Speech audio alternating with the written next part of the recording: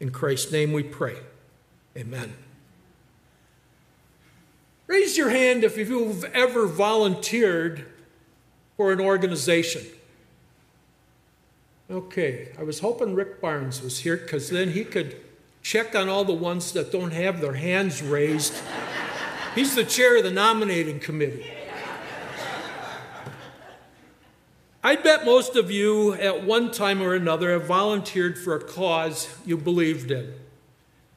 Maybe you helped in the food pantry, or maybe you volunteered to read at an elementary school in a class, or maybe you've walked for cancer. We all have different causes we believe in and motivations for volunteering, but I have trouble grasping the motivation for some people's volunteer choices. For example, a few years ago, NASA advertised for volunteers for a study on how space flight affects healthy bodies. They recruited fit, healthy volunteers who matched the general physical profile of their astronauts.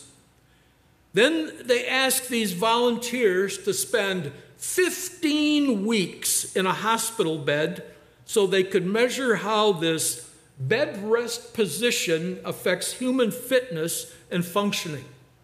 15 weeks in a hospital bed.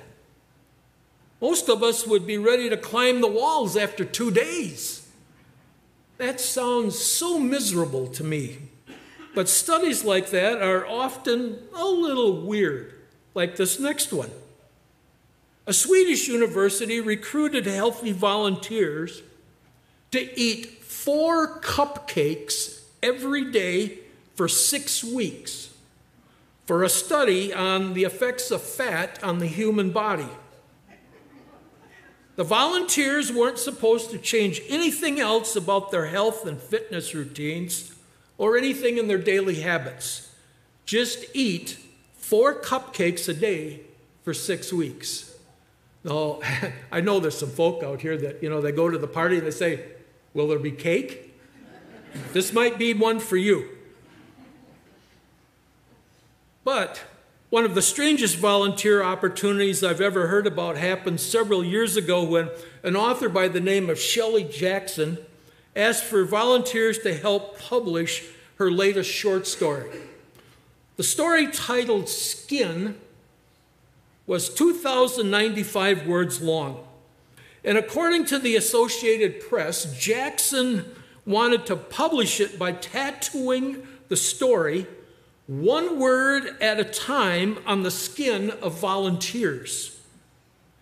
Jackson tattooed the first word of the story on her own wrist. In a very short period of time, she had more than enough volunteers from all over the world who offered their bodies to this project. What an incredible idea.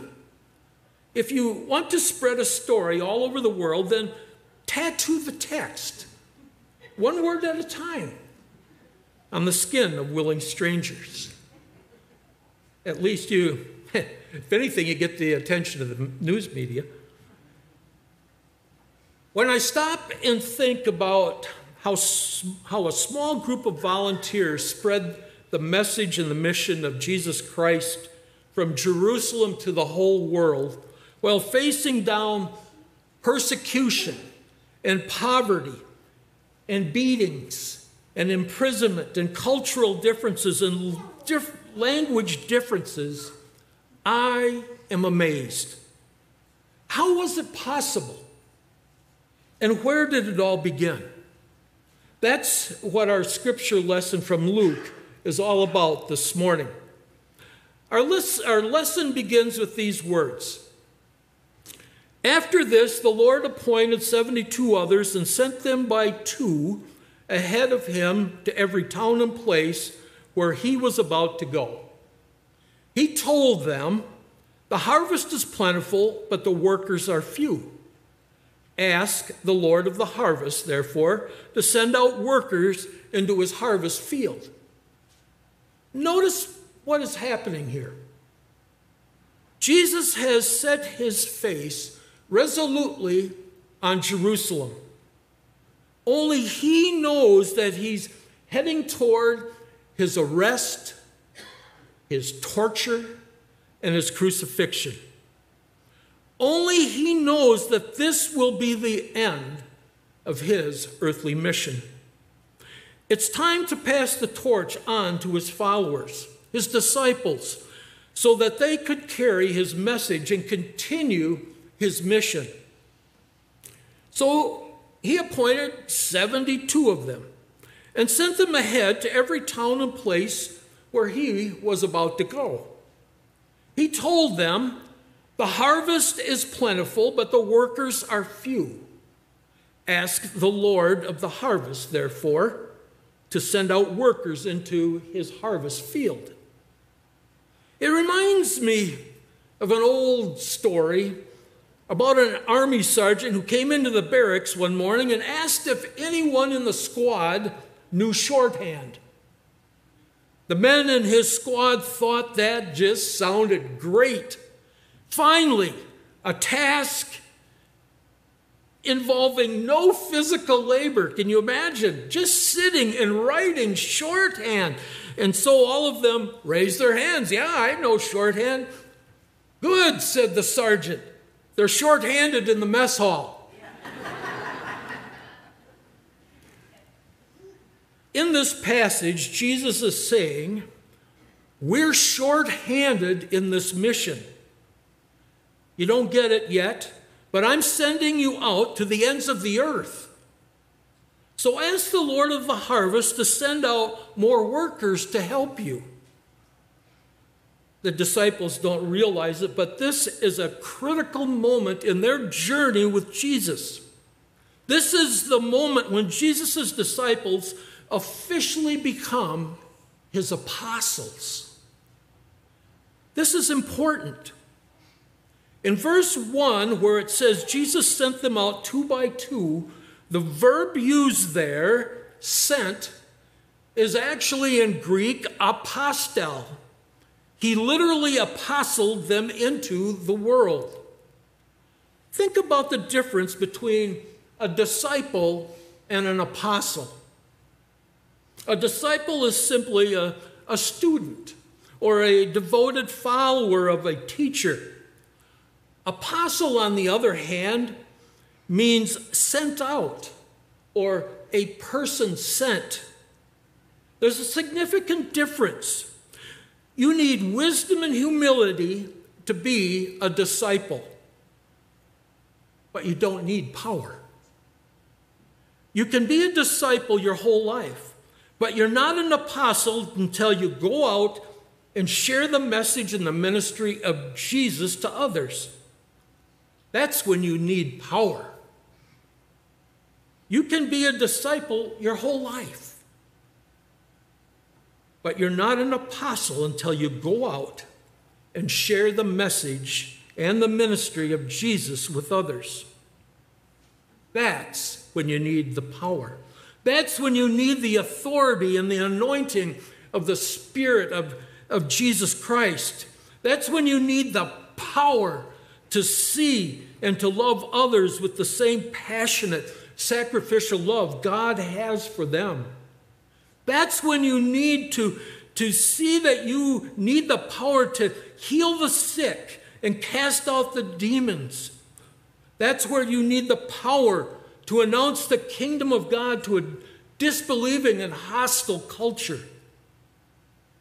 That's when you need the power to stand up for truth and light in a world that embraces darkness and lies. If you sit in church each week and doubt the power of the Holy Spirit, if you sit in church each week and don't feel like you're being prepared for acts of mercy and justice and truth that are greater than you can accomplish on your own strength, if your worship and study isn't leading you to walk out of this church doors and look for someone who needs the good news of the kingdom of God, then you're still a disciple. not an apostle. And you won't receive the power and authority and the vision and the presence of the Spirit of the living Christ inside of you. So, if you're ready to step into your calling as an apostle, there are 3 primary steps to the process that we can find in today's lesson. The first calling of the apostle is to pray. In our New Testament lesson for today, we read, "Ask the Lord of the harvest to send out workers into his harvest field." There are 5 different Greek words used for prayer in the New Testament. Each one has a slightly different meaning and portrays a different approach in our relationship to God. The word used here for "ask the Lord of the harvest" is the Greek word diome. It's used in the New Testament to refer to the act of begging or pleading. In Luke 5:12, we read, "A man is covered with leprosy, falls on his face in front of Jesus and begs, 'Lord, if you are willing, you can make me clean.'" In Luke 8, we read, "A demon-possessed man begs Jesus not to torment him. After Jesus heals him, he begs Jesus to be allowed to follow him." In Luke 9, a father begs Jesus to heal his sick son. In these passages, the word used was diomai. If you have ever prayed from the heart of desperation or brokenness, then you understand the concept of diomai. And that's the kind of heart Jesus wants us to have when we pray for those who need to hear the message of Jesus. Jesus is saying, beg for them, plead for them, let your heart break for them. Love them enough to pray for them as desperately as a parent prays for their sick child. Because that kind of love and prayer will then motivate you to go. In 1905, E. Stanley Jones was a student at Asbury College in a Christian school in a small town by the name of Wilmore, Kentucky. He was planning to become a lawyer. Jones and 3 of his friends were praying together one evening when they experienced the Holy Spirit empowering their prayers. Within days, a spiritual revival broke out on the college's campus, and it spread all through the small community of Wilmore. It was during the time of the revival that Jones experienced God calling him to the mission field. In 1907, he moved to India to minister to the untouchables, the lowest caste citizens there in that society. He respected the culture and traditions of the Indian people and didn't try to impose Western culture or practices on them. Soon his ministry also began to attract well-educated and influential Indian citizens who appreciated his ability to share his faith with intellectual rigor and respect. He brought together people from different faiths to discuss their religious experiences. He was so influential at bringing people together in a spirit of understanding and mutual respect that he was invited to participate in political negotiations, not only in India, but in Africa and in Asia. Before his death in 1973, he had preached to thousands of people, served as a voice of conscience to world leaders, and had written 28 books with the royalties devoted to various church ministries. Once, while reflecting on the small prayer meeting that motivated him to become a world-changing missionary, Jones said, "Be careful how you pray. You may be the answer." Be careful how you pray. You may be the answer. He's right. If we pray in the spirit of Deomai, begging the Lord to work in and through us, then he will answer us. And he and we will be that answer. The next calling of the apostle is the calling to go, offer peace, and heal the sick. In verse 5 of this lesson, we read that when you enter a house, first say, "Peace on this house." Have you ever thought about how critical peace was to Jesus' ministry? There's a great story. I like this one. There's a great story of a medieval knight who returned to his castle one evening. He was bloody and beaten and just a mess. His armor was dented. His face was scarred. His horse was limping. The lord of the castle asked, "What hath befallen you, Sir Knight?" The knight said, "Oh, sire, I have been laboring in your service, robbing and burning and pillaging your enemies to the west." "What?" cried the nobleman. "But I don't have any enemies to the west." "Oh," the knight paused. Finally he said, "Well, you do now." Jesus was very specific in telling his apostles to go in his spirit, a spirit of peace. Christians haven't always come in a spirit of peace. If we had, Christ's kingdom would have come on earth as it is in heaven. In verse 9, we also read, "Heal the sick who are there and tell them the kingdom of God has come near you." Healing and proclaiming the kingdom of God were also at the heart of Jesus' ministry. In his 3 years of ministry recorded in the Gospels, this is what Jesus' daily schedule looked like. He went out. He offered peace to all who would receive him, and he healed the sick. Read through the New Testament and compare how many times Jesus preached in the synagogues versus how many times Jesus taught, preached, and healed people in the marketplaces and in the fields and in their homes. We can't fulfill the calling of God in the comfort of the church. That's not what Jesus meant for us to do. I'm not saying that you need to start a stampede and head for the doors right now. Not yet.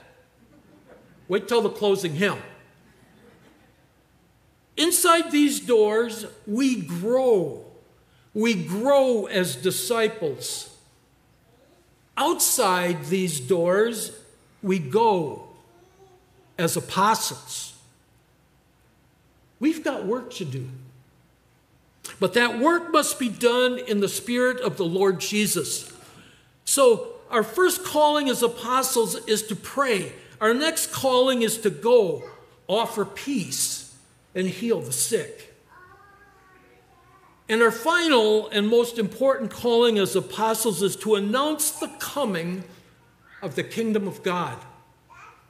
The kingdom of God is the world as it will be when God rules over all the world. It will be the kingdom of justice and fullness of peace.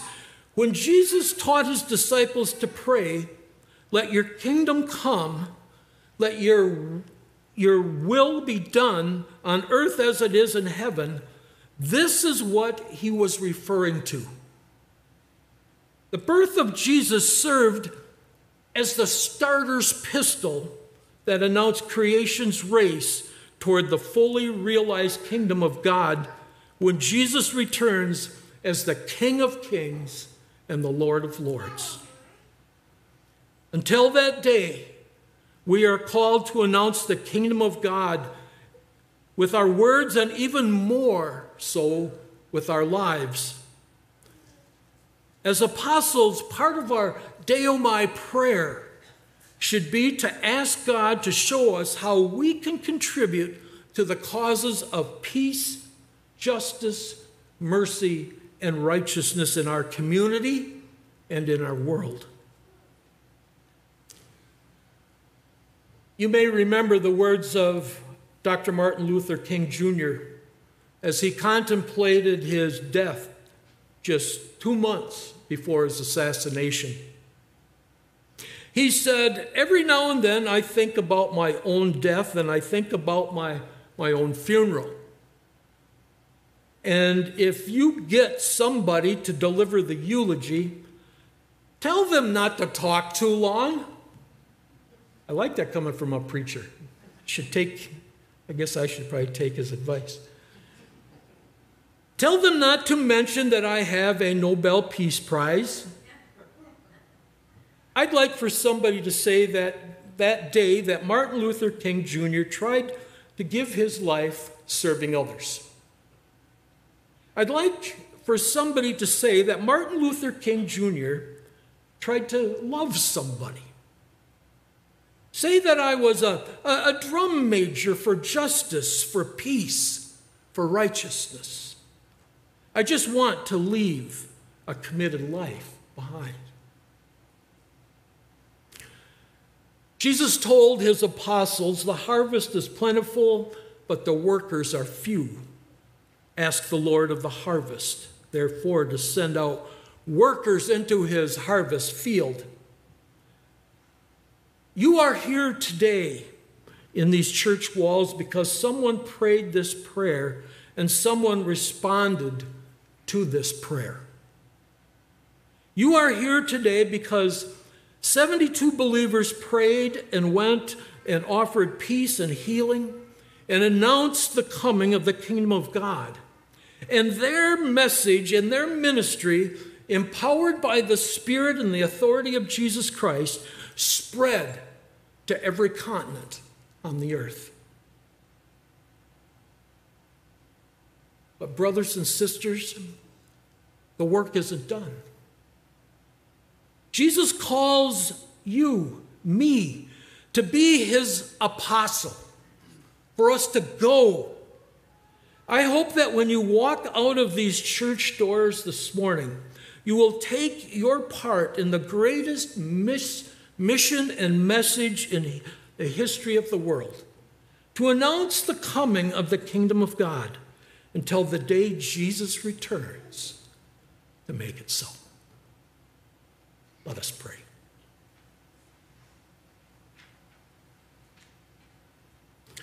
God of all nations and peoples, your Son commanded his disciples to preach and heal throughout the world.